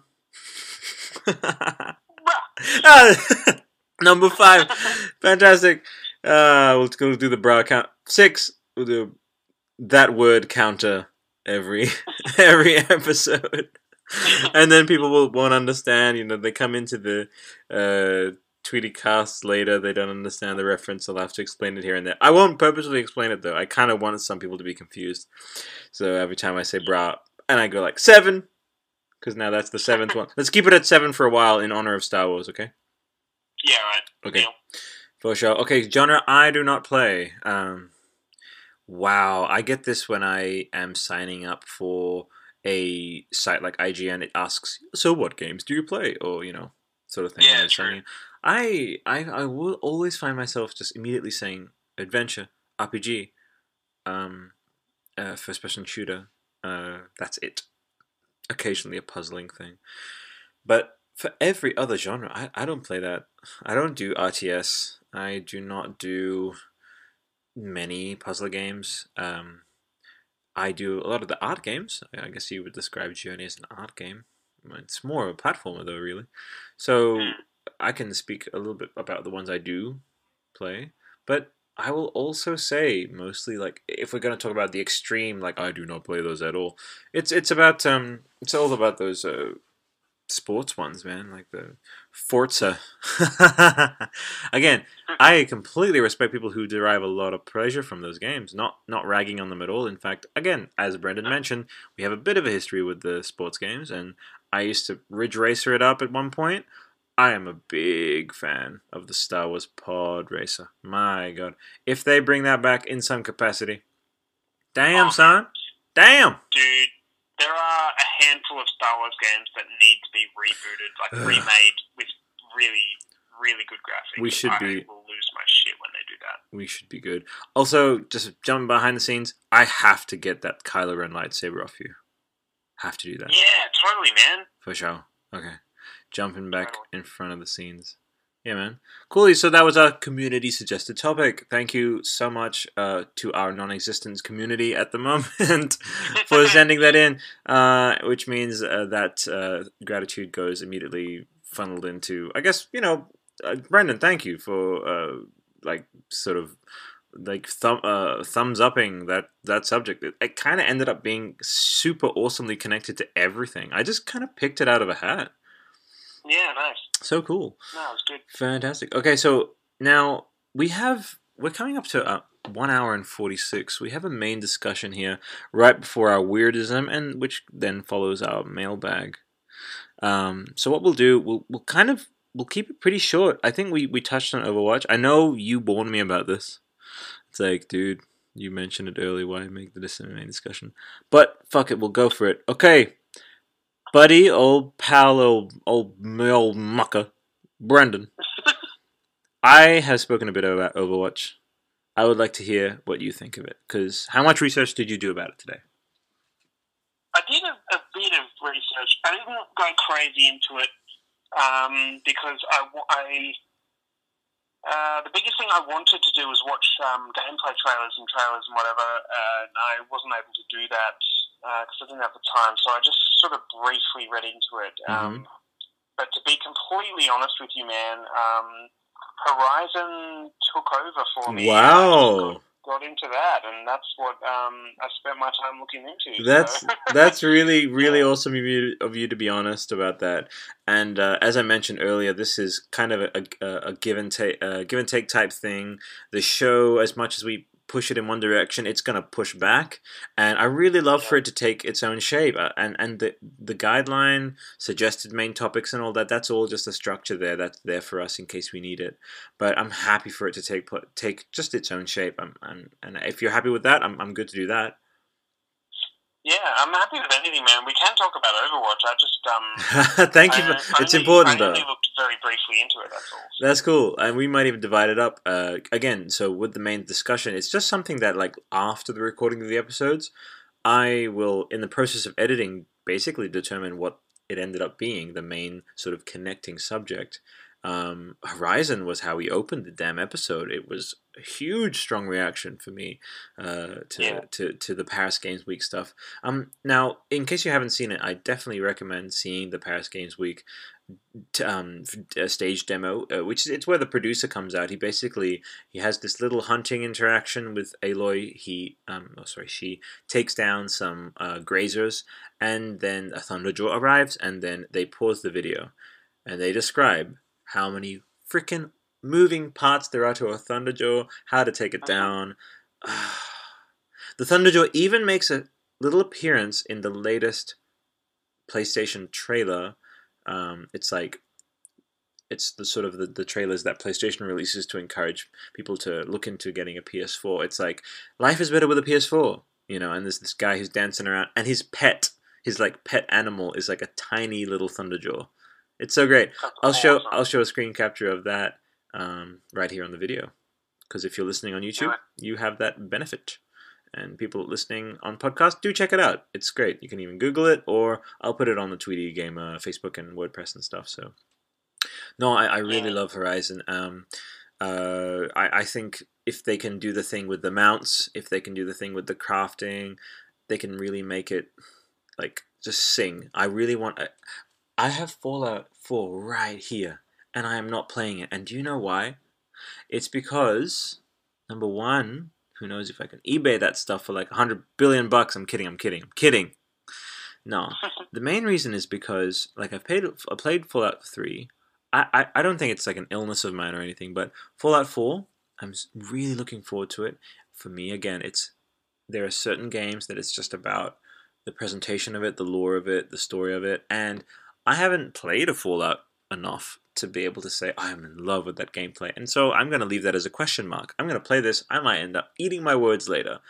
But freaking Horizon Zero Dawn has me immediately like stoked. You know what I mean? Like it gives you like, oh, I haven't seen this before. You know? Yeah, totally.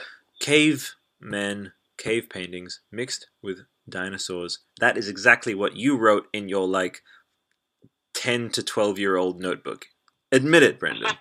You were like, I want to see a game with cavemen. It's that fulfillment of something that's just so awesome. It's like cavemen and dinosaurs, like mechanical dinosaurs, you know?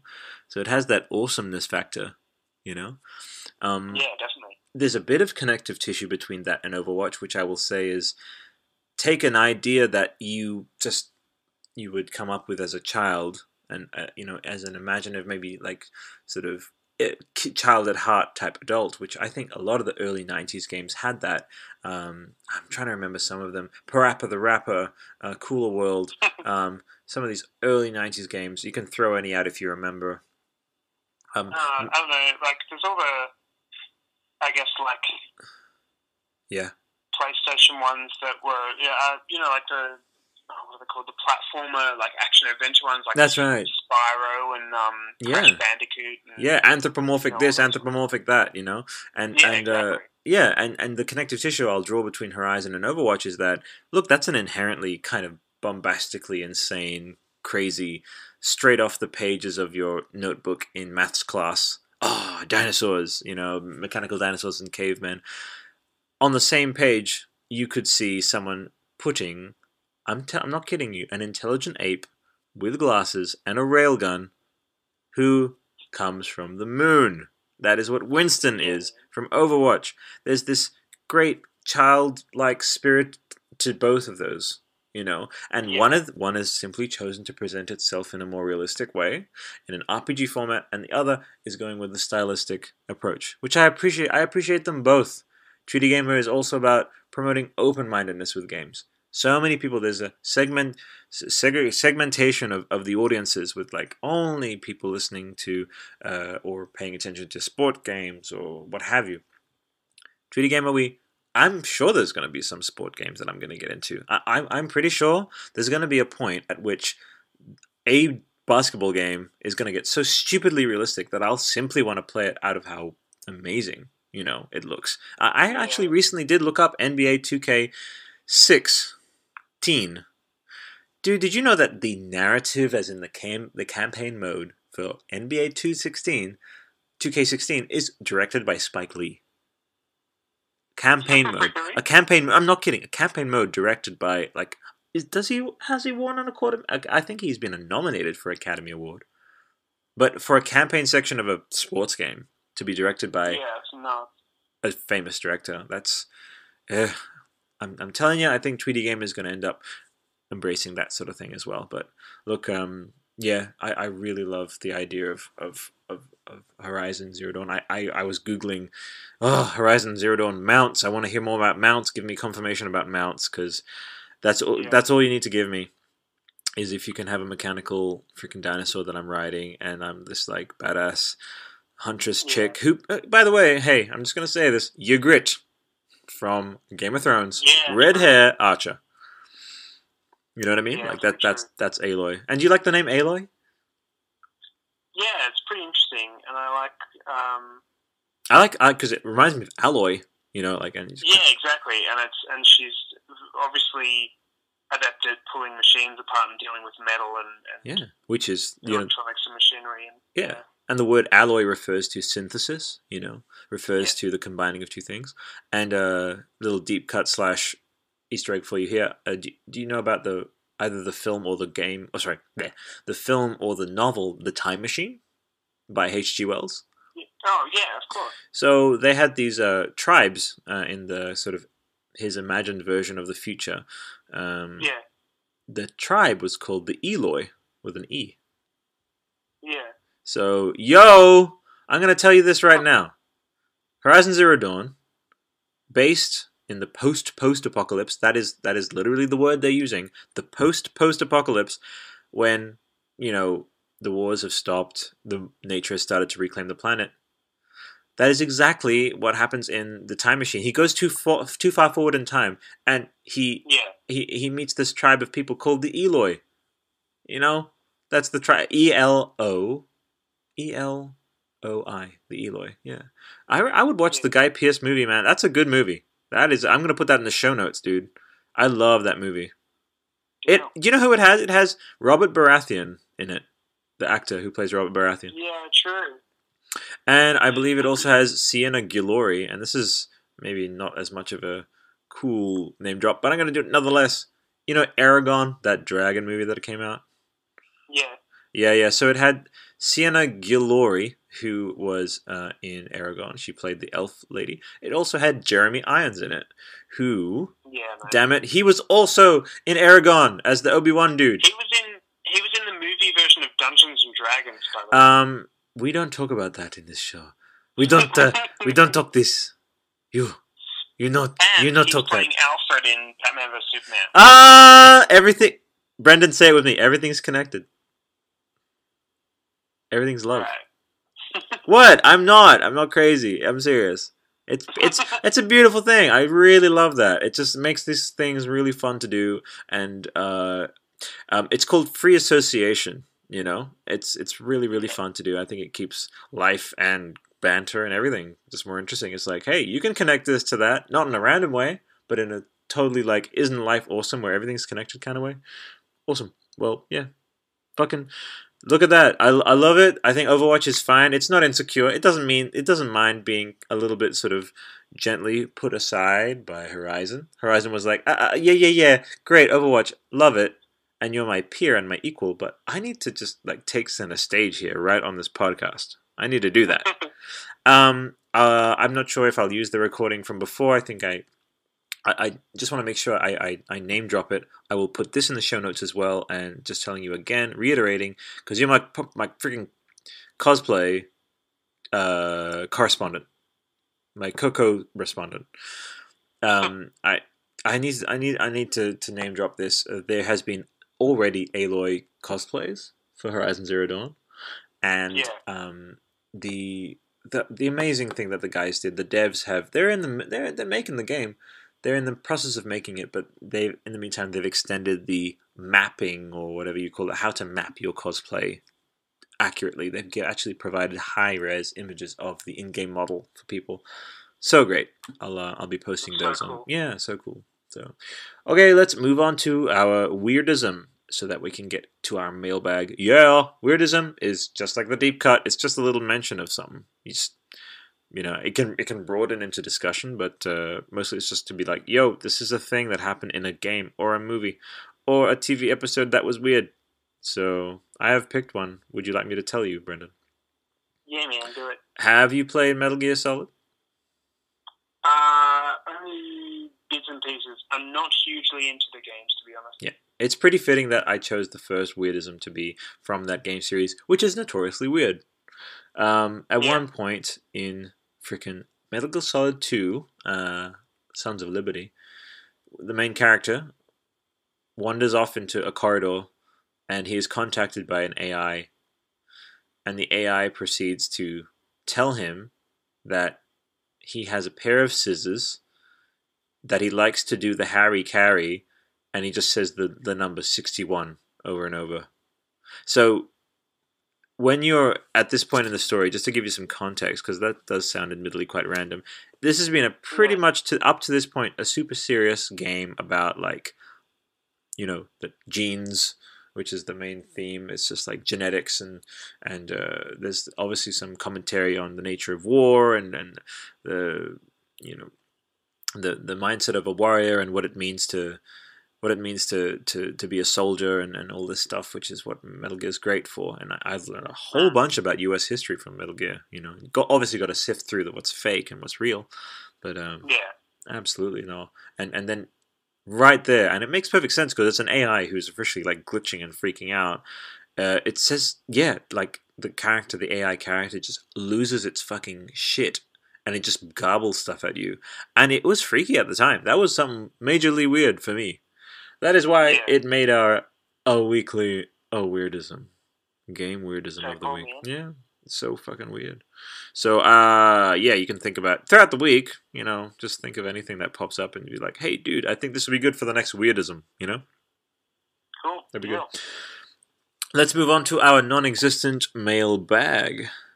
Pretend to be a person writing in and giving us feedback on this very episode, and you can sound either happy or sad. Oh God! You don't have to. I can do it if you want. You know you can't put me on the spot, man. Nah, I'll do it. I'll do it. I'll do the first one. Dear Tweety Gamer, I have been listening to you all day with the audio all the way up, and I think that you sound perfect when coming out of the highest quality audio systems, because I love your voices. I believe you should be on every TV program, and, oh wait, my medication has arrived. I'm sorry, I need to end this phone call now.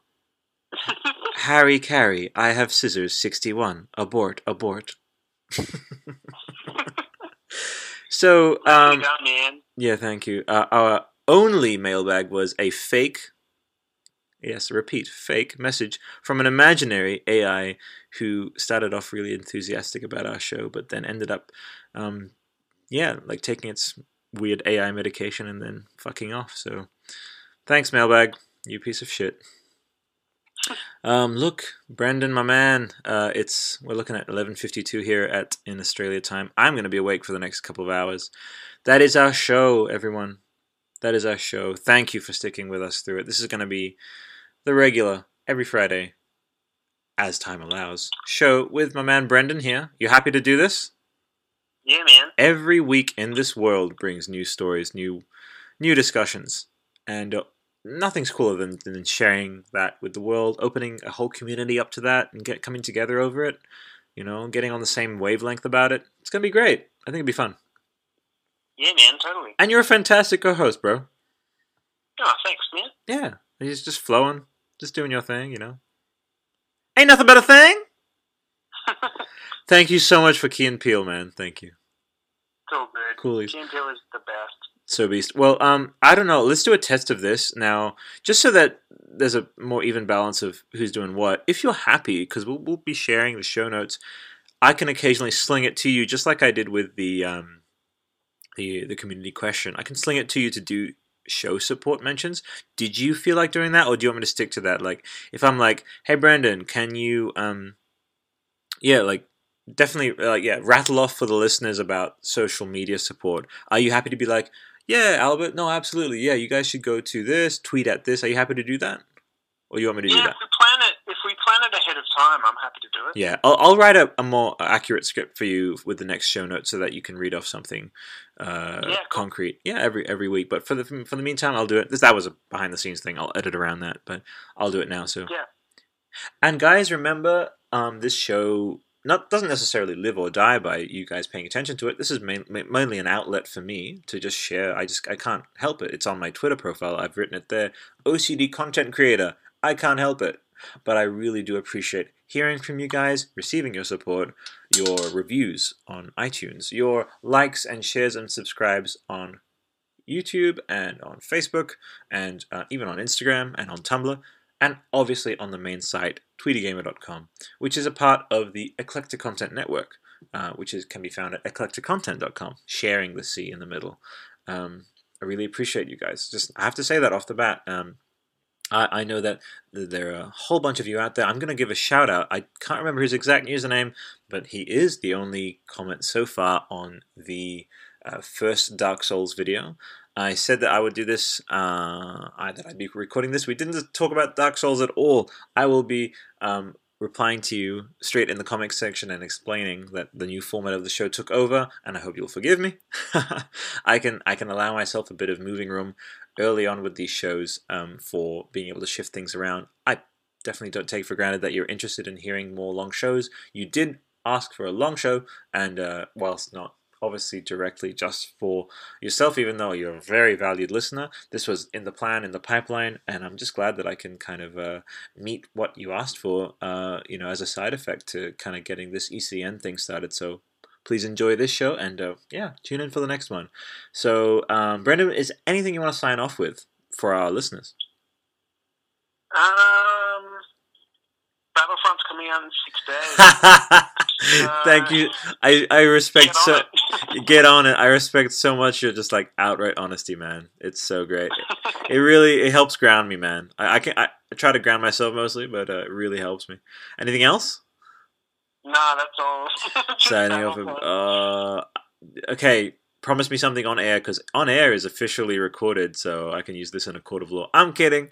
You need to promise me that even if you're playing Battlefront, you are going to do this podcast with me next week. Yeah, right. Yeah. Thanks, bro. Appreciate it.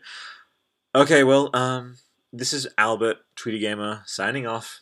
Have a fantastic night and or morning, wherever you are in the world, and take care, and I'll see you on the next Tweety Cast and around the ECN and Tweety Gamer community. Goodbye.